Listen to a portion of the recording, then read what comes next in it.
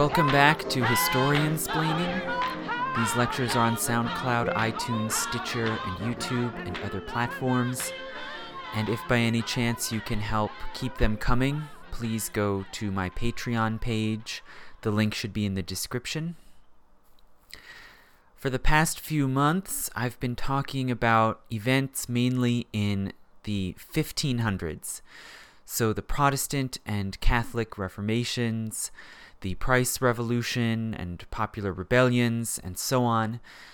And I'm going to move forward a little bit now and talk about the general picture, the sort of large overview picture of the next century, the 17th century. And specifically, I'm going to talk about the idea that historians call the general crisis of the 17th century. So, national historians working in different fields, France or Britain or Germany, have long known about conflicts, internal conflicts, riots, rebellions, mutinies, as well as wars that took place in the 1600s, and especially in the mid-1600s. But it took a long time for scholars to begin to piece a larger picture together. And beginning with Eric Hobsbawm in a famous series of articles in the 1950s, historians began to speak of a general crisis of the 17th century. So, for seemingly various, maybe unrelated reasons, economic, political, religious, there was a kind of rolling wave of conflict and instability that shook all parts of Central and Western Europe in the 1600s, and especially intensely in the mid-1600s, in the 1640s or 50s. There was, you might say, a climax of this Europe-wide crisis. In more recent years, scholars have been able to hone in more specifically on the particular root causes that seem to have led to this crisis, and that basically undermined and broke down whatever social and political order had been holding the peace in most of Europe through the 1500s. The various political and diplomatic alliances, the internal balances of power that had been developed in England and France and the Holy Roman Empire.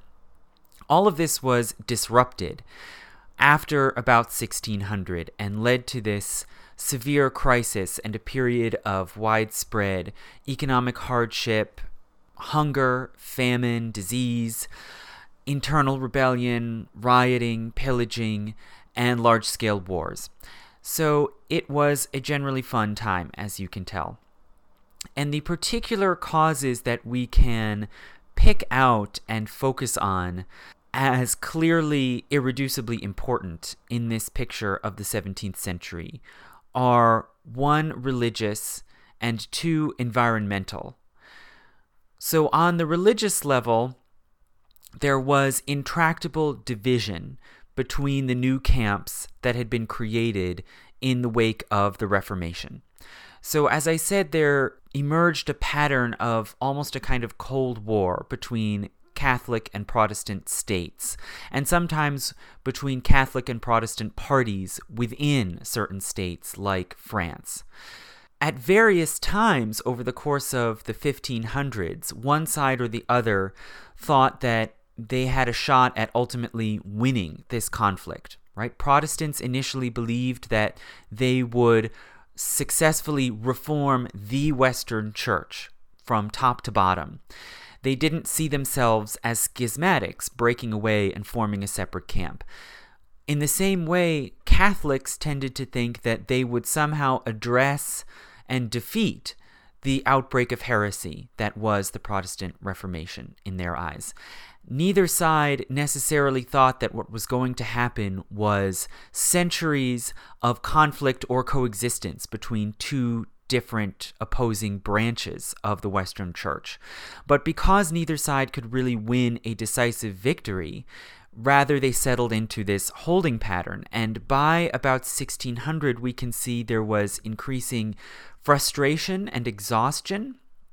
And an increasing hope for some sort of radical new departure, a new source of knowledge or authority that could adjudicate the dispute between Catholics and Protestants, or some sort of new order, new social and religious system that would enable them to coexist, or would enable one side or the other to win out. There was a despair in this sort of tit-for-tat, back and forth tug of war along the borders and within royal courts across Europe. So this was one reason, this intractable division and the sort of frustration and, in some quarters, radicalization that came from this unending division. This we can see as one basic reason for the crisis of the 17th century. The other, as I said, is environmental, or more specifically climatic. So the climate of Europe became comparatively warm in the High and Late Middle Ages. And I've talked about this before, about what climatologists call the late medieval warm period, which seems to have extended from about the 800s through the late Middle Ages and reached its peak probably in about the 1200s, corresponding with the height of medieval civilization, and then started to trail off little by little through the 14 and especially in the 1500s. In the 1600s, the climate became really markedly and noticeably colder than it is today, and than it had been through most of the medieval era. And in retrospect, scientists call the 1600s the Little Ice Age. So if we look at charts of proxies for temperature taken from ice cores or from tree rings, we can see a significant drop in temperatures starting around 1550 or 1560, deepening and reaching a significant low point after 1600, probably getting to its lowest depth in about the 1640s, so right in that period of highest conflict and instability. And then slowly in the late 1600s began to recover, but through the 1700s and even into the early 1800s remained a bit colder than it is now, until it finally leveled off and reached a new plateau in the mid-1800s. So that whole era from the late 1500s to about 1830 or so, where we see really definitely colder climate, this is what we call the Little Ice Age. And this is probably really the biggest reason for this period of hardship and comparative chaos that we call the general crisis of the 17th century. During the Little Ice Age, we can see that alpine glaciers and glaciers on other mountains in northern Europe reached a much greater extent. Entire towns and villages that used to be thriving communities in the Middle Ages were eventually buried in snow and then basically bulldozed over by growing glaciers. Canals and rivers that were rarely ever frozen over before, like the canals in the Netherlands or the Thames River in England, actually froze over. And we can still today see scenes of people skating up and down these deep frozen waterways that we practically never see frozen over today. Even sometimes sea channels that had never frozen over before in known memory and never have since, also sometimes froze over with ice flows in the mid-1600s.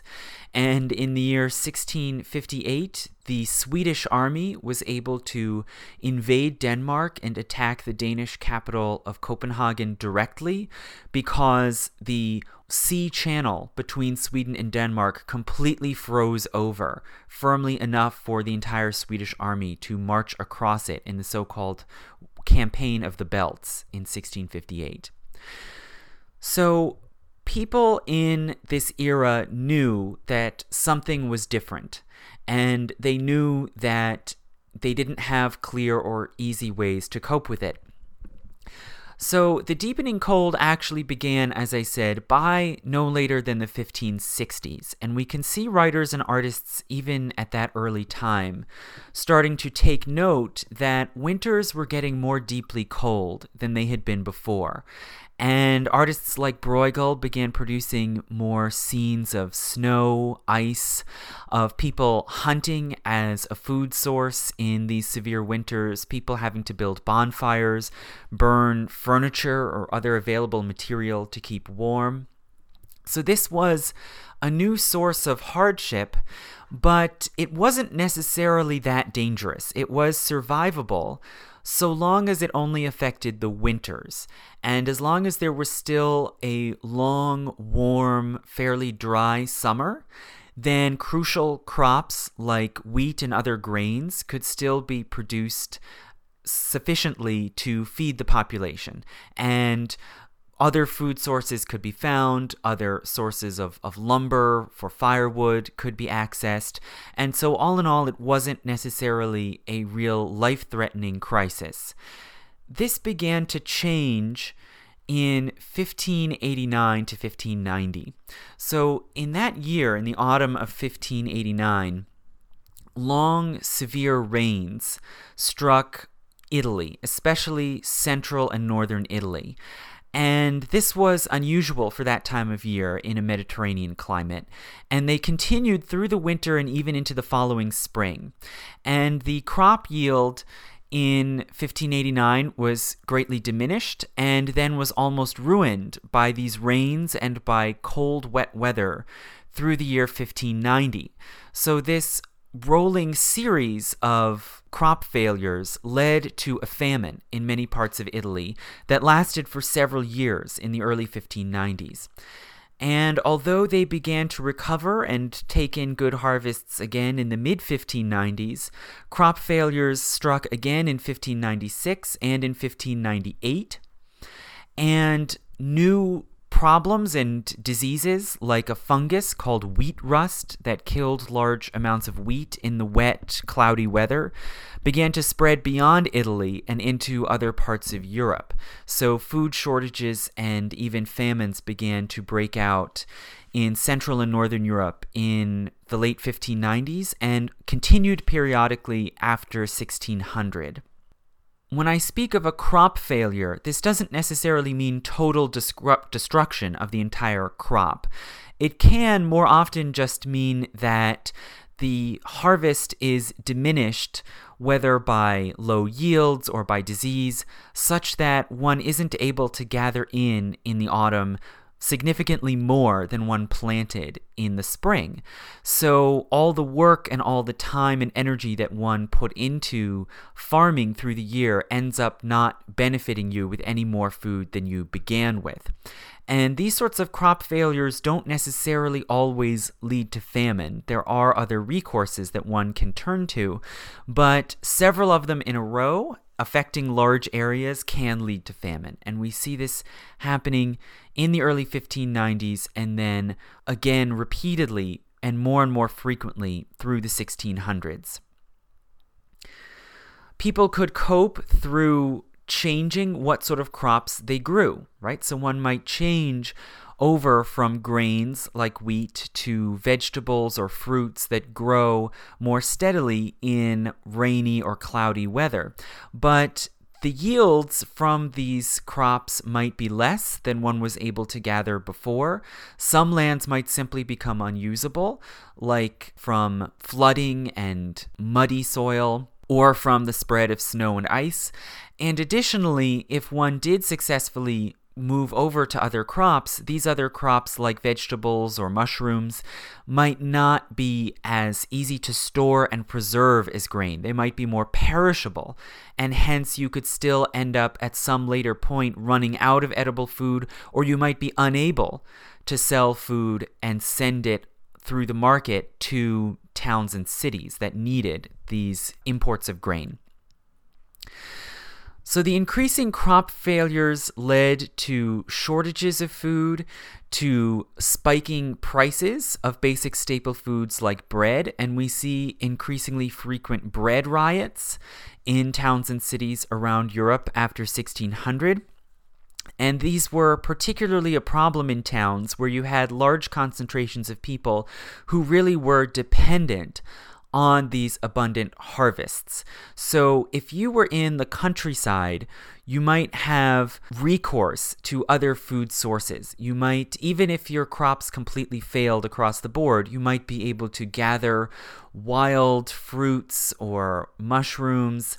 You might be able to hunt or poach in the woods if you weren't forbidden from doing so. You might be able to fish.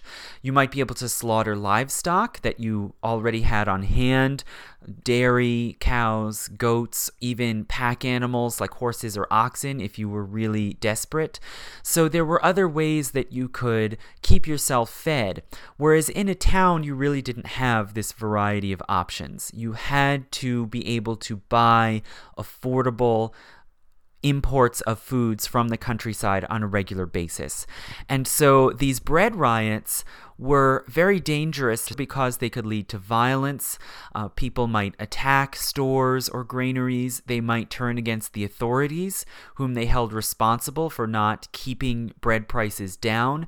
And they could actually lead to breakdowns of law and order, and sometimes even to wide-scale rebellions or revolutions.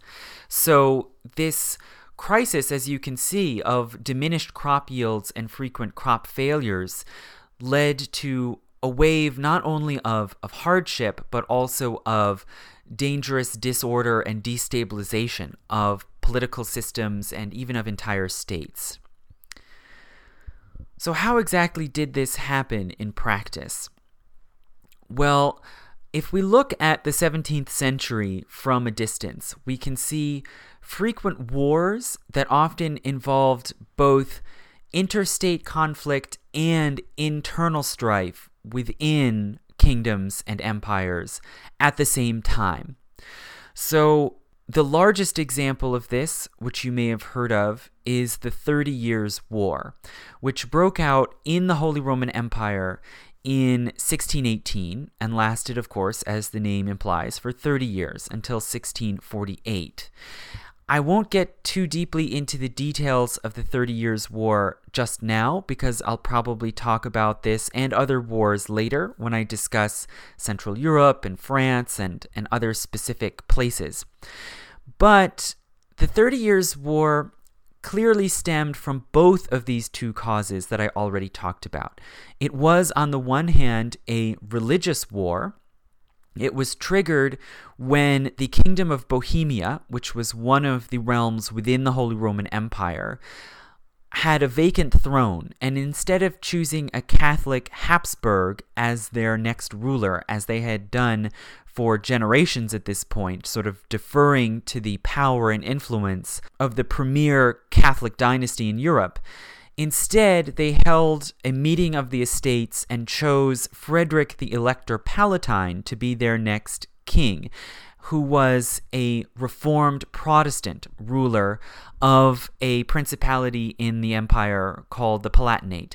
So they invited Frederick of Palatine to Bohemia to take up the throne, and this not only outraged the Habsburgs, but it united the various Catholic powers around the Holy Roman Empire and even abroad who were afraid of the growing power of these Protestant princes.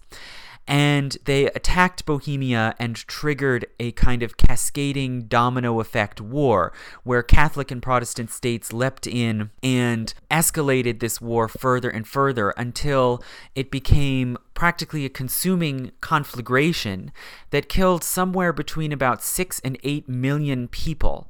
So a death toll on the same basic order of magnitude as the Holocaust, and really laid waste to almost all of West Central Germany, as well as consuming goods, people, money, resources from all over Central Europe, involving France, Sweden, Denmark, England and Scotland, Spain, and really threatened to pull all of Europe into a sort of vortex of endless war. It also was, in some respects, a war over food. Okay, who would control the key areas of Central Europe that were still able to produce significant amounts of grain? So if you were going to mobilize large armies to engage in this sort of huge consuming regional war, you had to be able to feed them, and hence certain areas like Alsace in the Holy Roman Empire in what's now France. This was a predominantly Protestant region at that time, and it was heavily attacked and ravaged by Catholic states who not only wanted to suppress another potential Protestant enemy, but also who wanted the food supply that could still be extracted from this fertile region. So it was a severe, brutal war, a war that crossed all sorts of lines and boundaries, both of the laws of war and of regions and religion. And it was brutal because it was both a war for religion and a war for food at the same time. And in this way, it's really exemplary of the horrors of the general crisis of the 17th century.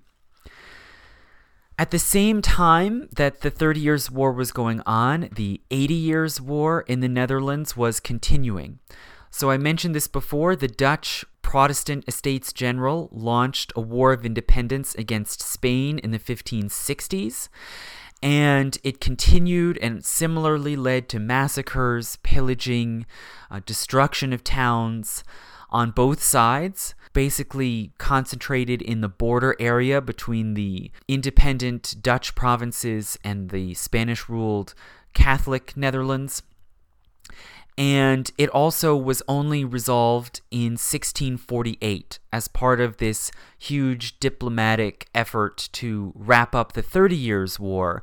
Spain also eventually recognized and accepted the independence of the Dutch provinces in 1648. Now, when both of these conflicts ended, thousands of soldiers then had to be decommissioned and somehow sent back home. And one of the major powers that had been involved in these wars was France.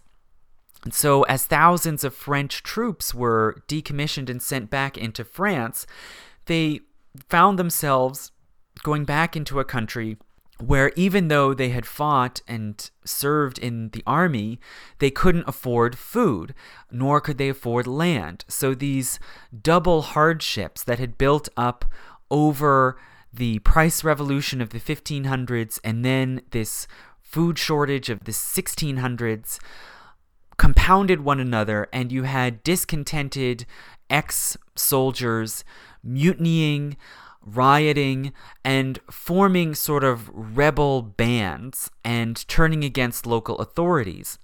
Other powers within France, including the regional parliaments that represented towns and nobles, joined together with these sort of brigand armies roaming around the French countryside and launched an attempted revolution against King Louis XIV, who at that time was just a young, unseasoned ruler and had given power over the country mainly to his main advisor, Cardinal Mazarin. And so we saw a kind of game of whack-a-mole with Louis and Cardinal Mazarin's government trying to put down these sort of unstoppable rebellions breaking out around France, and miraculously they were eventually able to regain control of the country in 1653. So in this way, we can see that even when certain wars, like the 30 Years' War, were resolved, the conditions of the time could lead to simply more internal conflicts breaking out.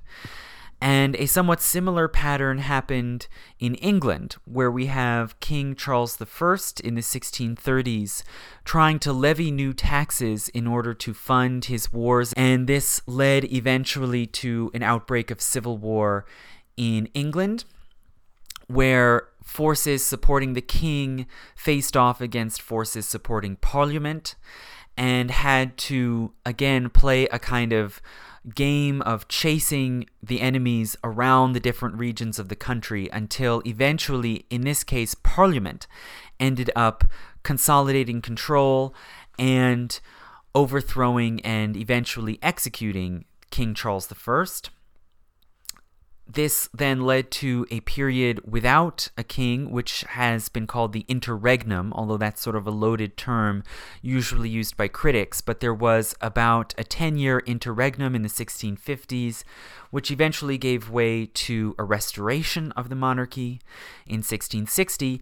And this English Civil War, like the 30 Years' War and like the 80 Years' War, it also was partly a religious war. It had a religious dimension. So Charles I was a high church Anglican who also happened to be married to a Catholic. He was intensely resented and distrusted by Puritans who wanted to see a more purely reformed Church of England, and also by Scottish Presbyterians, so Calvinists, who supported the Calvinist state church in Scotland and who joined together with the English Parliament to oppose Charles I.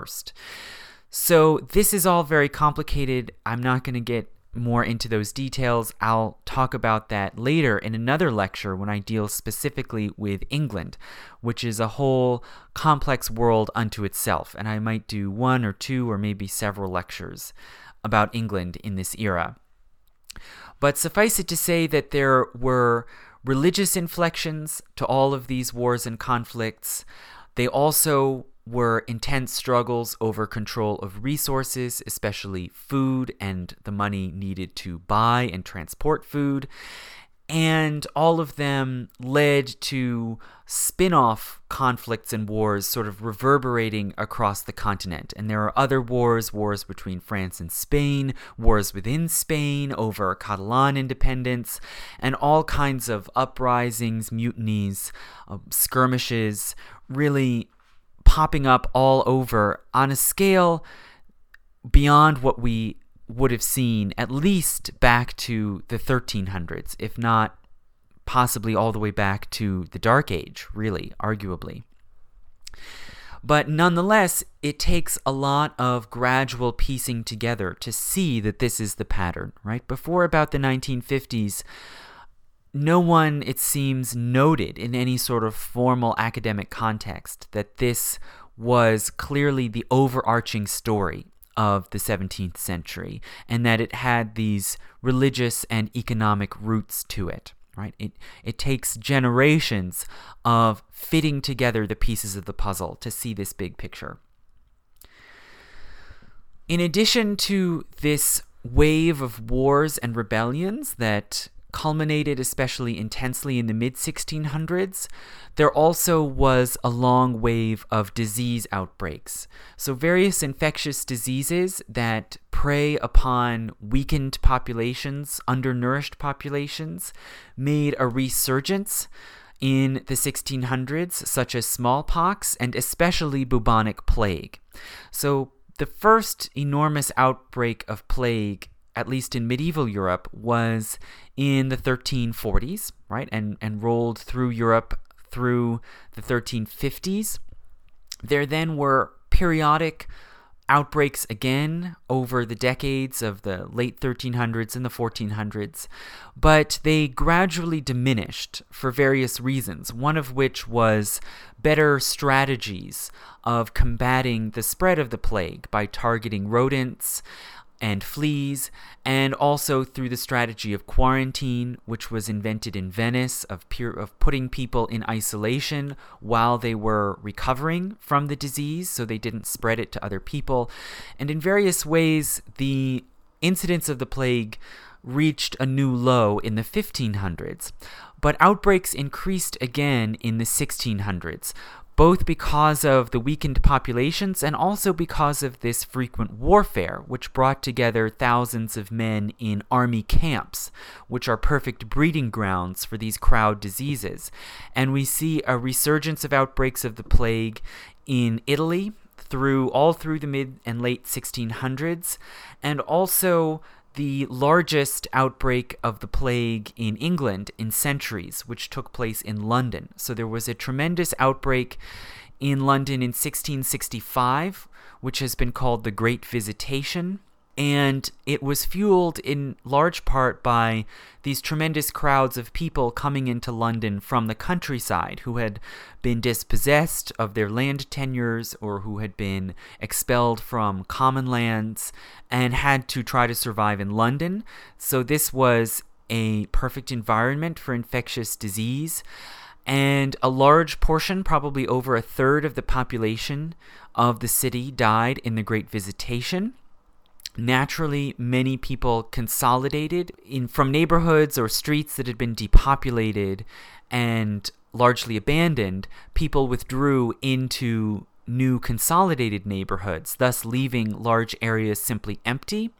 And this created a fire hazard, as we would say today. And the following year in 1666, the Great Fire broke out and swept through and destroyed most of central London.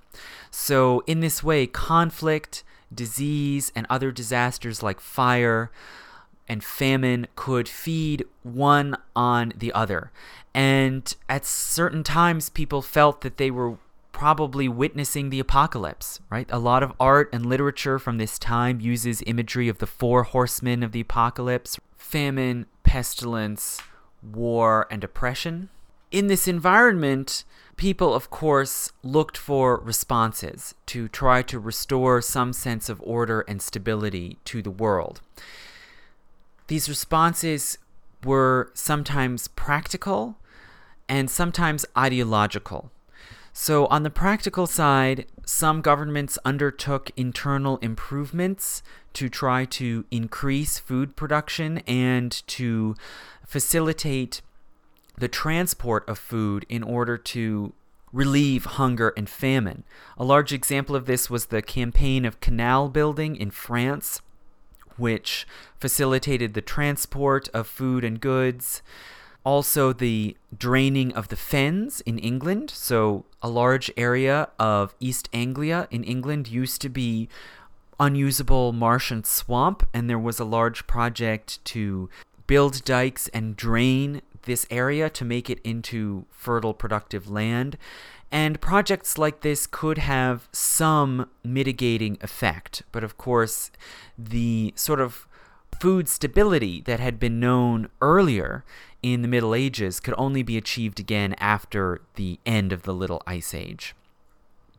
Also, colonization overseas was another practical response, which often was spearheaded by some of the same people who oversaw canal building, road building, and the draining of the fens and projects like this.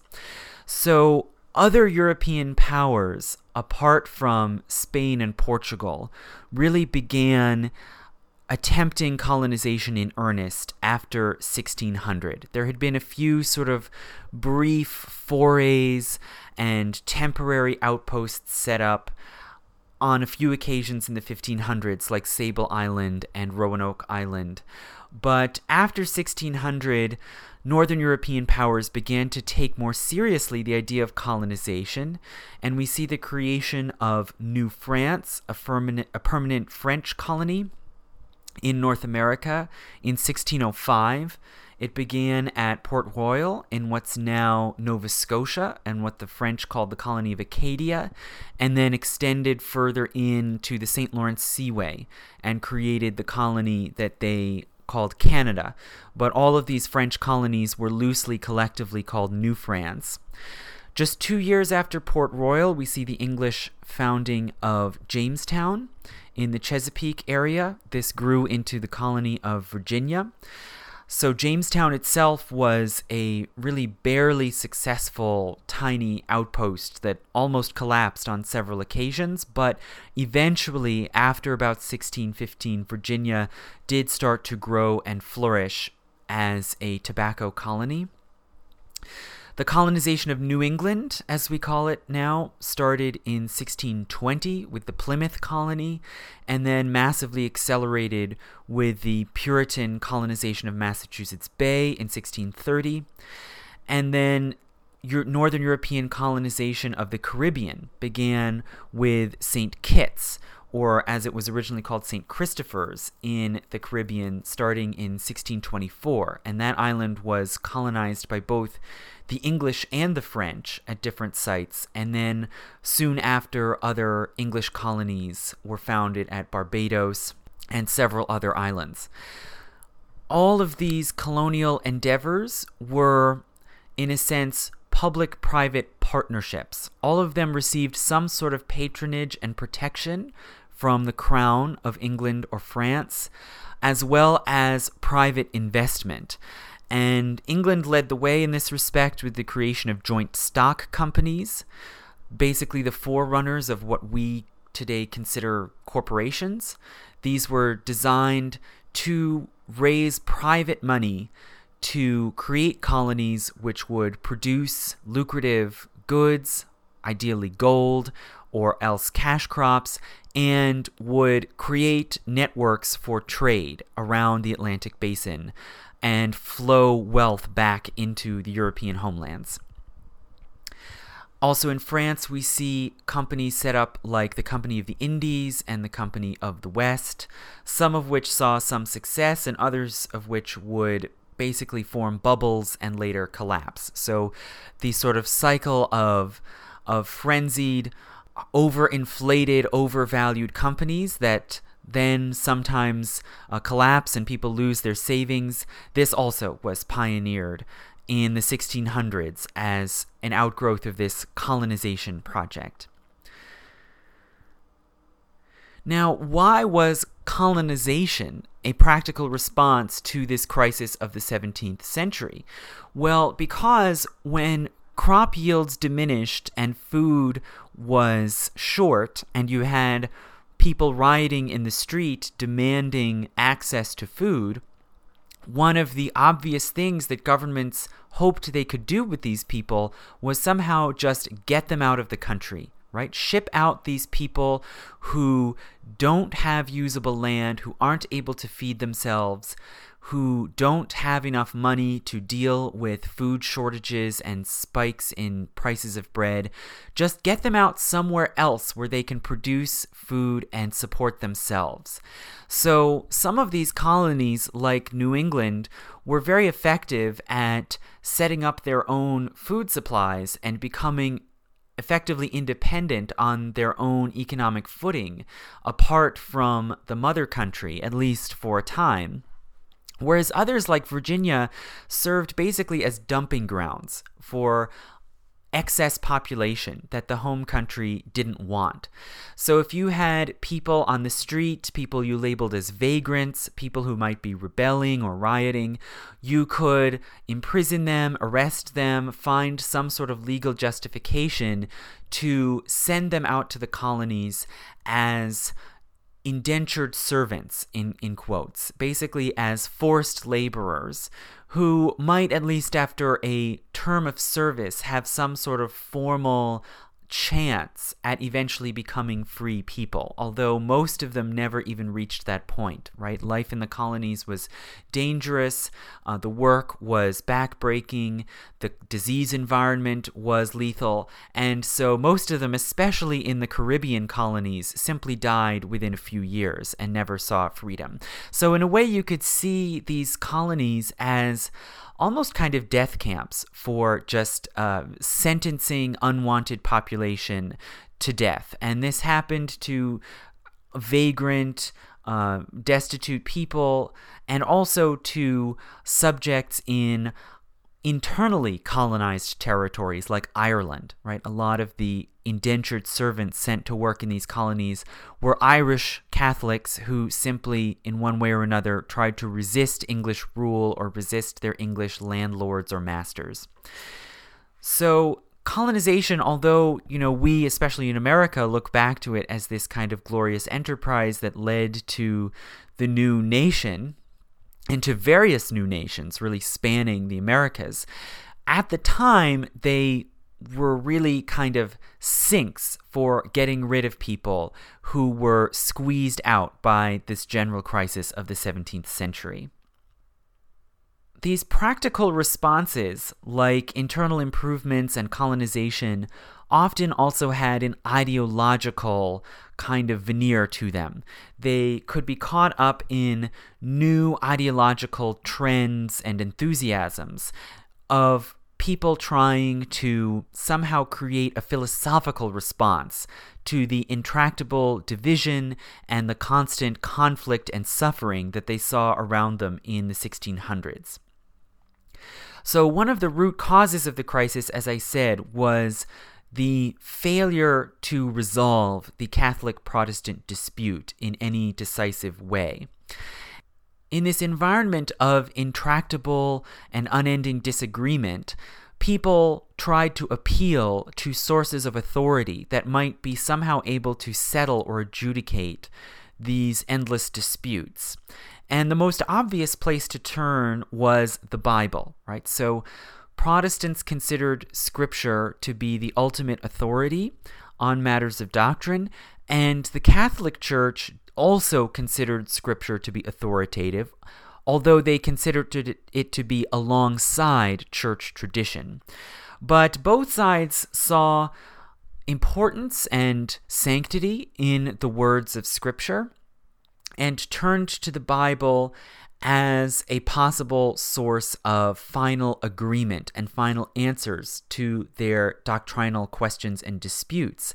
And interest in the Bible, intensive study of the Bible, really increased in the 1600s beyond any previous era in Christian history. And historians today sometimes call the 17th century the biblical century. This is the time when scholars made the most frequent and obsessive citations of the Bible, when there was a renewal of scholarship in Greek and Hebrew in order to analyze the Bible in its original languages.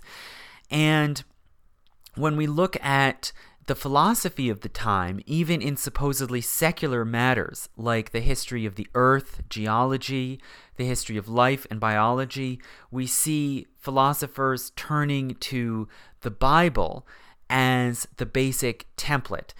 People like Athanasius Kircher trying to explain geology and the nature of the earth in terms of the Great Flood, or the trial of Galileo.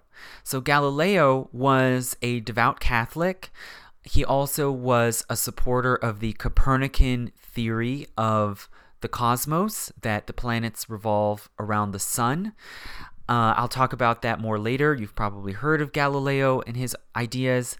When he was accused of violating Catholic teachings by his support of the Copernican theory, the argument against him was not that he was overthrowing Ptolemy. So Ptolemy was the accepted authority on astronomy and the cosmos all through the Middle Ages. But the objection that the Church and the Holy Office made to Galileo was that he was contradicting the Bible. And there were passages of the Bible that speak of the sun moving and the sun rising and setting. And so they saw his doctrines as being unbiblical. And this is a reflection of how even the Catholic Church really became more firmly biblical literalist than it had ever been before. And both sides hoped that a correct reading of the Bible, especially in its original languages, would reveal the correct, pure doctrines of Christianity. Now, this, of course, didn't happen because, as you probably know, there is an infinite myriad of ways of interpreting the Bible.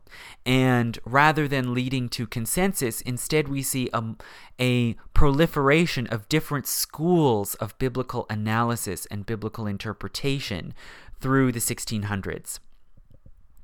Also, even in politics, we see an increasing trend in the 1600s, especially in Northern Europe, of philosophers trying to formulate a correct government system based on the Bible, and especially often arguing for a republic on the basis that the Old Testament books of Judges and Samuel that describe the ancient Israelite kingdom actually condemn monarchy as a proper form of government and instead call for a sort of wholly covenanted republic.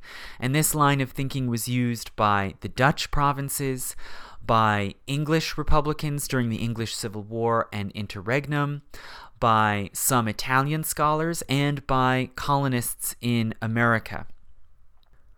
Alongside this increasing biblicism, there was also a strong strain of apocalypticism.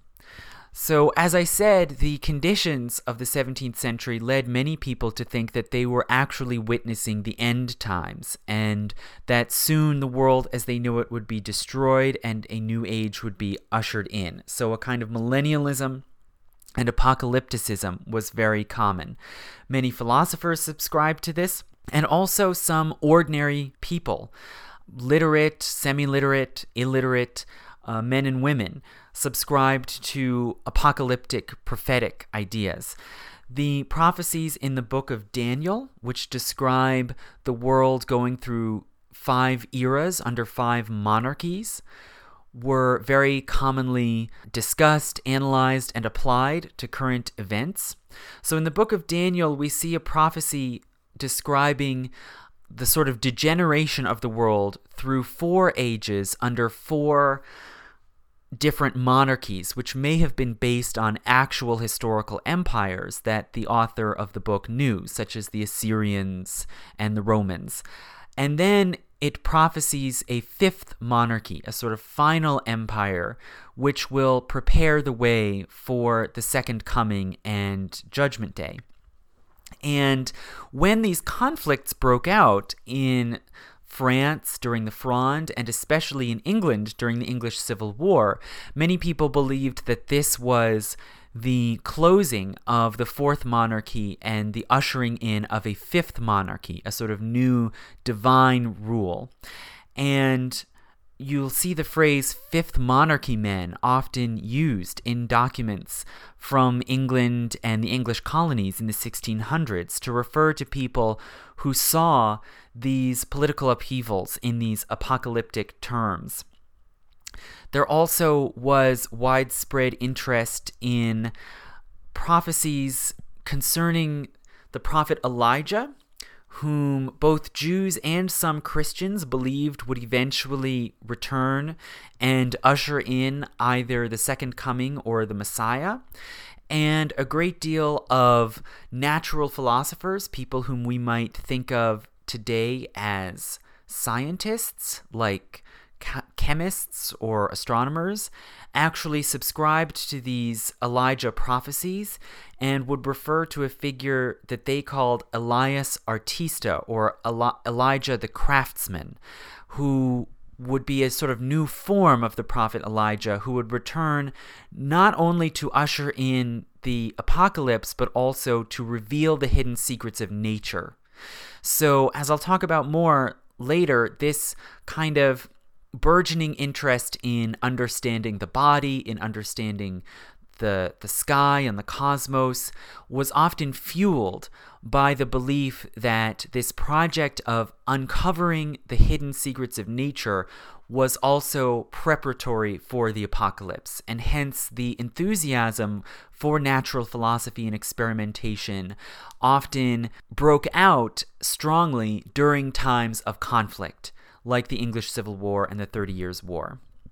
Another related school of thought that built on apocalypticism and on the Elias Artista prophecies was Pan-Sophism. So the notion that before the apocalypse could happen, all knowledge from all over the world had to be gathered together in one place, and that there had to be some sort of group or institution created in the world in order to assemble all knowledge and prepare the way for sort of final revelation, the final unveiling that is the apocalypse. This Pan-Sophism first gained a wide and popular audience pretty early on during the Rosicrucian sensation that started in 1607. So in 1607, a series of pamphlets was printed in Germany claiming to be authored by a secretive group called the Brotherhood of the Rose Cross. And this brotherhood was supposedly secret and invisible, in their words. It's unclear whether this means figuratively invisible because their identities are secret, or actually literally invisible, like people can't see them. And they claimed to have access to ancient documents and prophecies that had been stowed away by a philosopher named Christian Rosenkreutz, or the Christian with a rose heart, and that he had gained some sort of secret mystical knowledge from the East that now had been recovered by the Brotherhood of the Rose Cross, and that they would soon reveal themselves and lead the Protestant party to ultimate victory over the Catholic enemies, using the secrets of nature and basically the power of God, and that this final triumph of Protestantism would be the first step in a judgment day of some sort. So the Rosicrucian sensation sort of ushered in this long pan-sophist era where people kept attempting in one way or another to create the correct kind of secretive, powerful group or network that would put together the necessary knowledge to win and end the conflict between Catholics and Protestants, and usher in either an apocalypse or a fifth monarchy of some kind. Pan-sophists often engaged in alchemy, angel communication, astrology, and increasingly Kabbalah, which is a mystical numerological tradition in Judaism. So all of these philosophies promoted the idea that there was some sort of hidden mystical knowledge that at the same time could be used to harness and manipulate the hidden powers of the earth and of nature. This sort of pan-sophist network was spread all over Europe, but it became especially strong and developed in 3 countries in particular, and those are Bohemia, Sweden, and England. So you might remember Bohemia is the country that triggered the 30 Years' War when they invited Frederick of Palatine to come and take up the throne. They saw themselves as a kind of messianic country, especially as leaders of the Protestant cause against the forces of the Antichrist, which is what they considered the Catholic Church to be, at least the most zealous leaders of this Protestant crusade. In Sweden, we see similar ideas arising, and Sweden was particularly significant because it was the main source of iron in Europe, and hence there were many engineers and alchemists who went to Sweden in order to work in the mining industry, and they brought with them these sort of alchemical ideas of uncovering the hidden powers of the earth. Some of them were influenced by Rosicrucianism or by other older alchemical and astrological schools of thought. They seem to have inspired Queen Christina of Sweden, who was queen in the mid-1600s, right in the midst of this conflict, and who took up the throne and came to believe that she had a special role to play in these coming end times and apocalypse. And as a result, she abdicated her throne and converted to Catholicism. She saw it as sort of her role to bridge the gap and to reform Catholicism. But she brought to her court, while she was on the throne, she brought alchemists, mathematicians, astrologers, and all sorts of philosophers into her court, including among them René Descartes, and she was the main patron of Descartes for the last few years of his life. He apparently didn't take well to this Swedish climate. But there was a lot of exchange of books, exchange of ideas, of people between Sweden and Bohemia, and also to England. So an important Swedish philosopher from this alchemical sort of network was Samuel Hartlib, and he ended up sort of having to flee through various countries in Europe, and he ended up settling in England during the interregnum, where he put together an informal circle of philosophers that scholars call the Hartlib Circle. And this Hartlib Circle first began taking more concrete steps towards forming what they called an invisible college, a sort of underground network of philosophers who would work on gathering all knowledge. This invisible college, we don't know a lot about it. It was very intentionally and effectively mysterious. We don't know exactly who the members were. It's clear that it included some people like the chemist Robert Boyle, who also was an alchemist and an angel communicator. But these ideas did come to fruition and sort of came out into the open after the Restoration in 1660, when Boyle and several of these friends who had been part of the Hartlib Circle founded the Royal Society, which was an organization dedicated to the sharing and publication of natural philosophical knowledge. So, in a sense, the Invisible College went public, you might say, and they did so for the first time with royal support.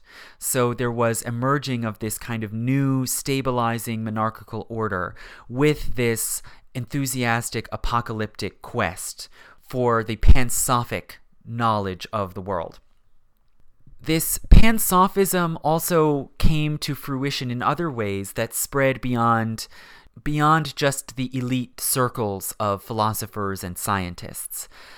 One of these was in the rebuilding of London. So, as I said, London largely burned down in the Great Fire of 1666. And it was a tremendous question how the city should be rebuilt. And the initial proposals that the royally appointed designers put forward were actually to create a new network of avenues that would mimic the Kabbalistic tree of life and would sort of channel the invisible life-giving powers of the sun and the sky through these avenues of London. And in this way, we can see that people who were trying to cope with and rebuild from these disasters of the 17th century saw themselves as taking part in this kind of mystical quest for the apocalypse and the end times. This plan didn't come to fruition, not in its entirety, because there are very strong property laws in England, and basically the owners of lots around London were able to quickly go back to their burnt out lots and start rebuilding, and the government was not able to dispossess them in order to level the ruins of the city and build this new street network. And instead, the city was rebuilt largely along the same street plan, sort of messy street plan that had existed before and which mostly still exists today. What did end up coming to more concrete, permanent fruition was education reform. So philosophers from Sweden and Bohemia, such as Jan Comenius, were able to get commissions to oversee the creation of new public schools and universities. And Comenius first undertook this in Sweden, and then he was imitated in England and other allied countries.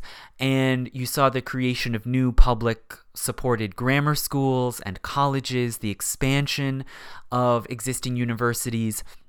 And for the first time, it became common to believe that the entire public should be educated.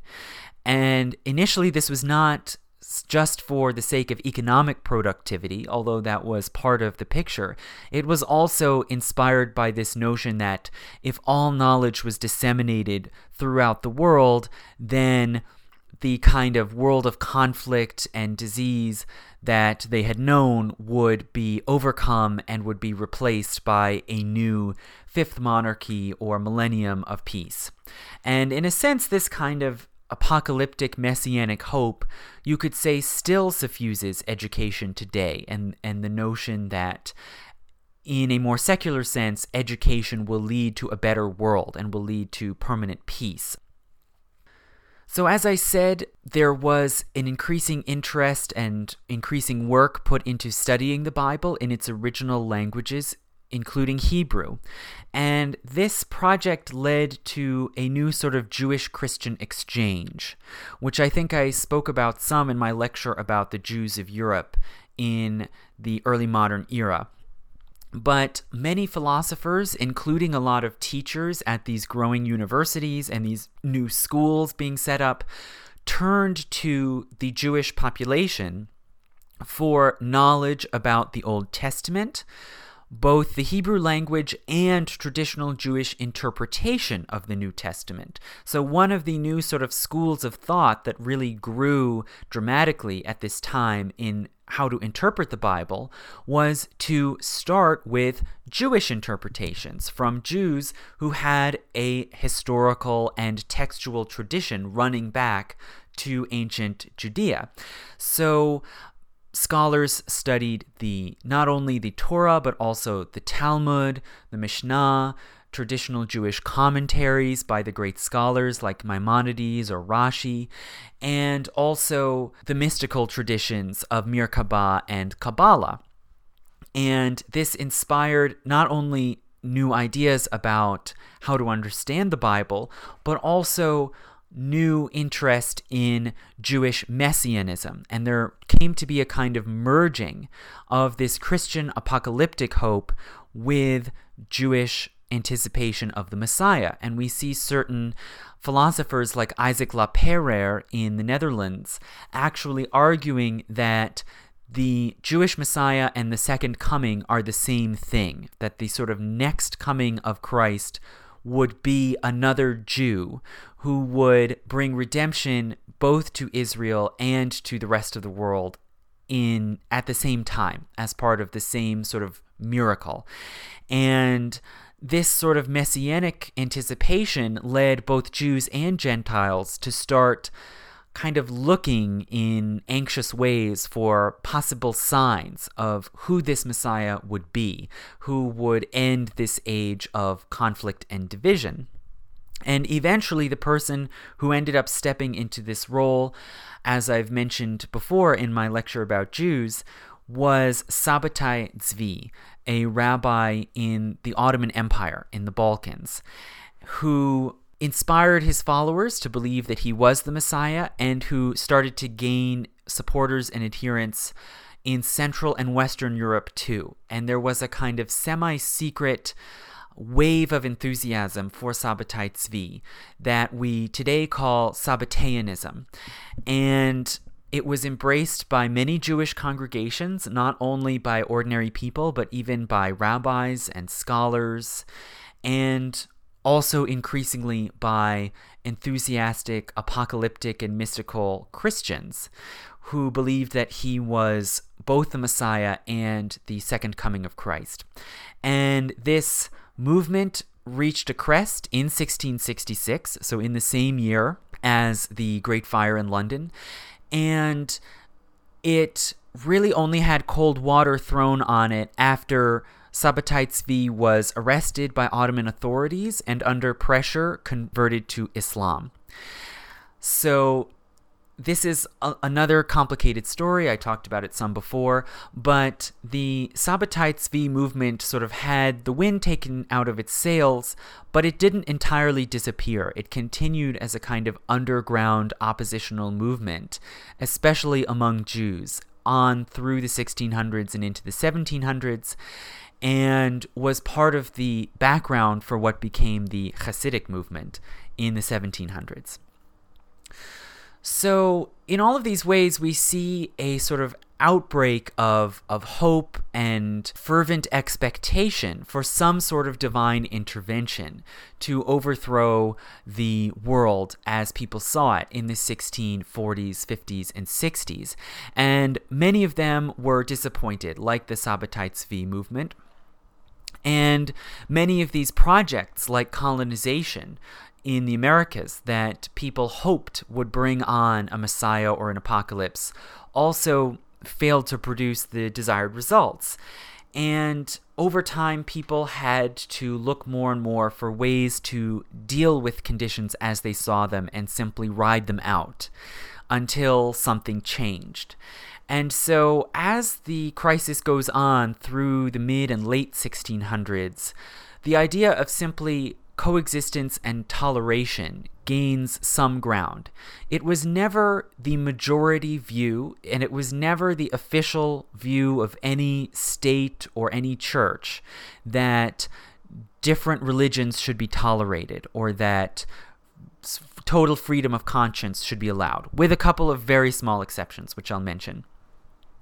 But it did start to gain some hearing in the public square, especially in Northern Europe, in places like England, the English colonies, the Netherlands, the Dutch colonies, in these places where there was a sort of unaccountable, unstoppable variety of religious views and groups that seemed to be impossible to put a lid on. So one early episode that actually saw an argument for outright toleration for particular theological reasons was Roger Williams and the creation of Rhode Island. So Roger Williams was an English Puritan minister, basically in the familiar Puritan mold, which was common in central and eastern England in the 1600s. And I'll talk more later about exactly what the Puritans were and what they argued, but to make a long story short, they were simply members of the Church of England who wanted to see the church become more of a strictly reformed church, more along the lines of Calvin's church in Geneva or Zurich. And many of them, of course, were dissatisfied with the direction that the Church of England took in the 1600s, and many of them emigrated to the colonies in America, especially the Massachusetts Bay Colony, which was organized and founded by Puritans. So Roger Williams was simply one of these Puritan ministers. He went over in 1629. He briefly was a minister at Salem, and then went to other pulpits in the colony. And he started to go off the reservation, in a sense, in that he made two arguments. One, that the Massachusetts Bay Charter that it had received from the Crown was invalid because the Native Americans were the rightful owners of that land in America, not the King of England, and so hence they should not claim any sort of right to any land in America except what was granted to them by the Native Americans. So that was politically problematic, and he argued for what he called soul liberty, the right to choose one's own beliefs without being coerced. And his reason for this was religious and theological. It was not that there was some inherent human right to believe or think whatever you want. Rather, it was that true belief and true Christian commitment could only come from sincere faith, and hence it could not be forced. If you used state power or even social power to coerce people into worshiping in a certain manner or into subscribing to certain doctrines, then all you would be doing is forcing people to take on a false mask. And so he argued against any sort of laws forcing any kind of religious observance, whether it was church attendance or observance of the Sabbath. And these ideas got him into huge trouble. He was questioned by the ministers of the Massachusetts Bay Colony, and he was almost deported back to England, but instead was able to escape and went out of the territory of Massachusetts Bay into what's now Rhode Island, where with the help and cooperation of Narragansett Indian allies, he created the Providence Plantations Colony that later then grew into Rhode Island. And Rhode Island, from the founding, followed a policy of separation of church and state, although that's not how they would phrase it at that time, so it's anachronistic. But they instituted rules protecting what Williams called soul liberty. So the state could not interfere in what church a person attended or didn't attend, what doctrines they subscribed to, whether they observed the Sabbath or gambling or heresy or witchcraft or blasphemy. None of these sorts of laws and rules that were familiar all throughout the English Empire were enforced in Rhode Island. Island. And partly for that reason, we see people whose ideas were persecuted or condemned in other colonies, like Anne Hutchinson going to Rhode Island. We saw people who were suspected or accused of witchcraft also fleeing to Rhode Island because there were no laws around witchcraft in Rhode Island.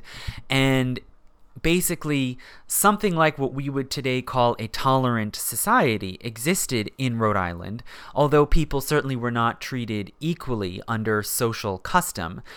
And the reason for it, again, was not based in modern ideas about natural rights or natural liberty, but rather were based in the strict Reformed Protestant doctrines that Roger Williams propounded and his interpretation of Reformed Protestantism, that observance had to grow out of faith. It could not be used to inculcate faith in Christian teachings. So Roger Williams himself did harshly condemn people with other religious views like Quakers, and believed that they were probably condemned to hell, but he did not believe that it was in any way useful to use force or force of law or even undue social pressure to force them to change their views. It had to be a sincere change. Williams actually had a little bit of influence back in England, not very much. He did write pamphlets and sent them back to England advocating for religious toleration and for the readmission of Jews and other religious groups into England that hadn't previously been allowed to live there. And he helped to contribute to the creation of a tolerant regime under the English Commonwealth. So I won't get into the details again, but basically, after the English Civil War, when Parliament took control of the country and the king was executed, a new regime was set up under parliamentary rule, which was called the Commonwealth, and then later the Protectorate under Oliver Cromwell. And the Commonwealth government abolished censorship and allowed free expression of religious ideas and free association of new churches. And new churches were formed on presbyterial or congregational bases. There also were many independents, people who floated around to various self-organized church groups that were not associated with the official Church of England.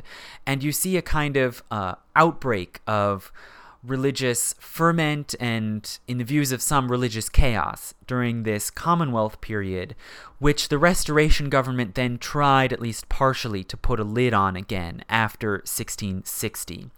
And this experiment with toleration under the Commonwealth, again, it was not justified by reference to Enlightenment or modern theories about natural rights, that just wasn't really seen as related to religious issues at the time. Rather, it was a policy they resorted to because it was so difficult for people involved in this new regime to come to any sort of agreement. It was so difficult for this new regime to deal with the proliferation not only of Puritanism and new Puritan groups, but also with these highly enthusiastic fifth monarchists and apocalypticists and political rebels like levelers who sometimes also made reference to apocalyptic religious ideas.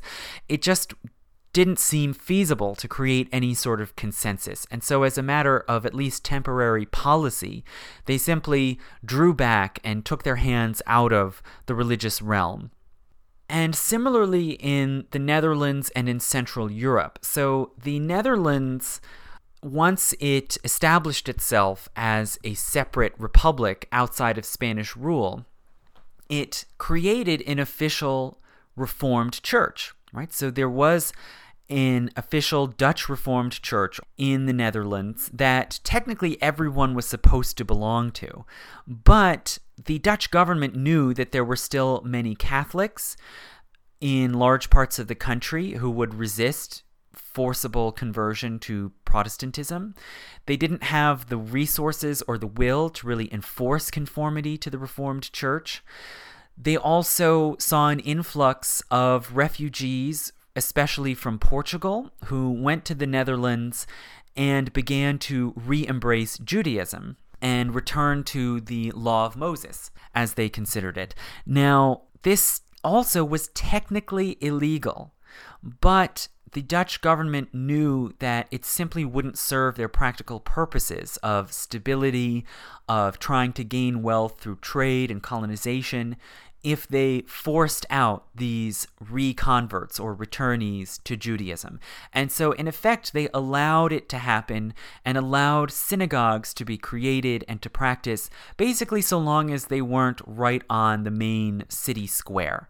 And so we see many synagogues being built in cities like Middelburg and Amsterdam that were just slightly tucked away down a side street. And it was really the worst kept secret in Europe that a lot of these Portuguese and other people migrating into the Netherlands were Jews and were practicing Judaism. And not only that, but it also spread then to the Dutch colonies and then to England after 1655, when the Commonwealth government also chose to turn a blind eye and basically take no action against Jews migrating into England, and finally into the English colonies.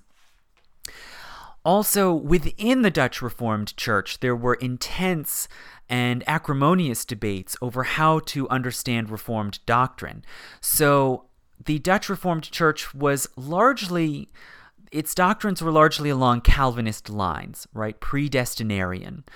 But starting in the 1620s, a new party came forward, especially of elite people in high positions in government or the upper class, who advocated for a new interpretation of the faith, which was called Arminian, after a Dutch theologian, Jacobus Arminius.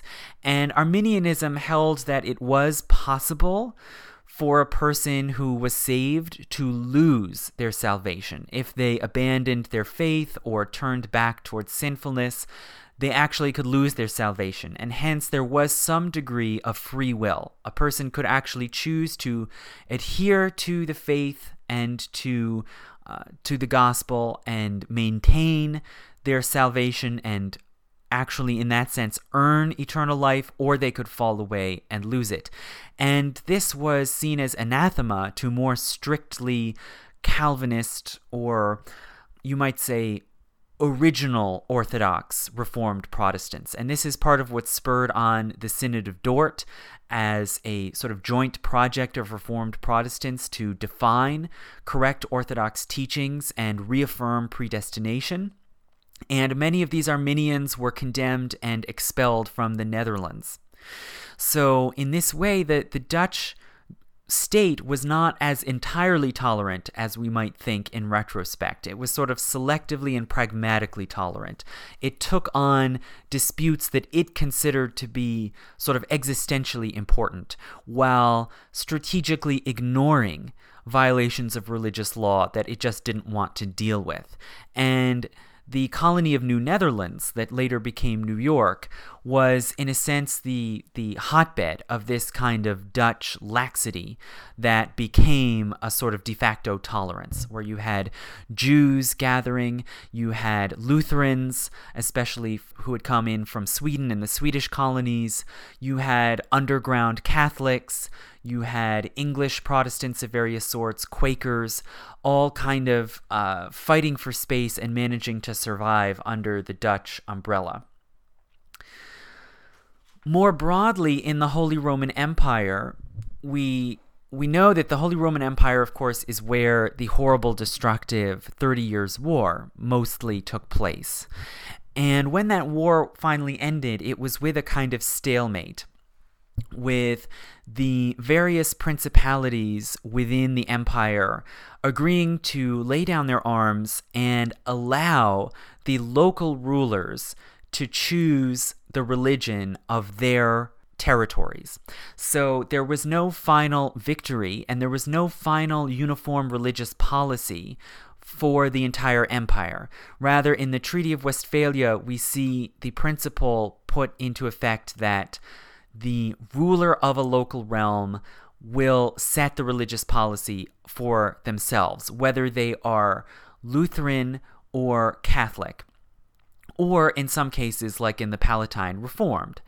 And in some cases, some of these local rulers eventually chose to pursue a policy of toleration, sort of like the Netherlands or England in the Commonwealth era. But this was not based on a sort of overarching principle of toleration. It was simply based on the policy preferences, the interests, and the whims of rulers, what sort of religious doctrines or practices they chose to enforce or not enforce on their populations. So it was not the sort of policy that we would think of today as toleration, but it was, in a sense, a step in that direction. And all of these developments in the Holy Roman Empire, in the Netherlands, in England, in some of the English colonies, all of these over time set more and more of a precedent that some sort of coexistence was possible, at least within some bounds. And this then paved the way eventually for some philosophers like John Locke in his letter concerning toleration to start to argue for toleration as the correct normative state of affairs that societies should pursue, at least within certain limits, right? So Locke more or less argues that all Protestants should be allowed to choose their own beliefs and choose their own church membership and practices. But this sort of doctrine only came as a kind of Johnny-come-lately after toleration had already been put into practice in different ways, in different places, and for different practical reasons. So by 1700, we can see that the idea of toleration is starting to emerge and gain some limited traction, especially among ruling circles, among intellectual circles who are concerned about how to manage society and how to try to get beyond this ongoing intractable conflict without the help of a divine intervention, which simply hadn't materialized. So in this way, we start to see the beginnings of a new modern mindset that will become slightly more accepted, broadly accepted around different parts of Europe in the 1700s. But the kind of conflict that people were dealing with and that defined the crisis of the 17th century, this would only really go away very slowly, really as the climate warmed. It's only as summers become long and warmer and drier again, and crop yields become more dependable, that the sort of disease, warfare, rioting, rebellion that was so endemic in the 17th century gradually abates. And we end up with an 18th century that is largely more stable and that sees the creation of more strong, stable dynastic states than existed in the 1600s. So I'll get to that later, but before I do, I'll talk more about what was happening in the 1600s and how these new developments in natural philosophy and in politics actually played out in specific groups and in specific countries. So I hope that you will keep listening, and again, in order to keep these lectures coming, I urge you to go to my Patreon page, also under Historiansplaining. If you become a patron, whatever you contribute at any level, you'll have access to my patron-only lectures, including half of the myths of the month. So I hope you'll keep listening, and I'll be back soon. Thank you.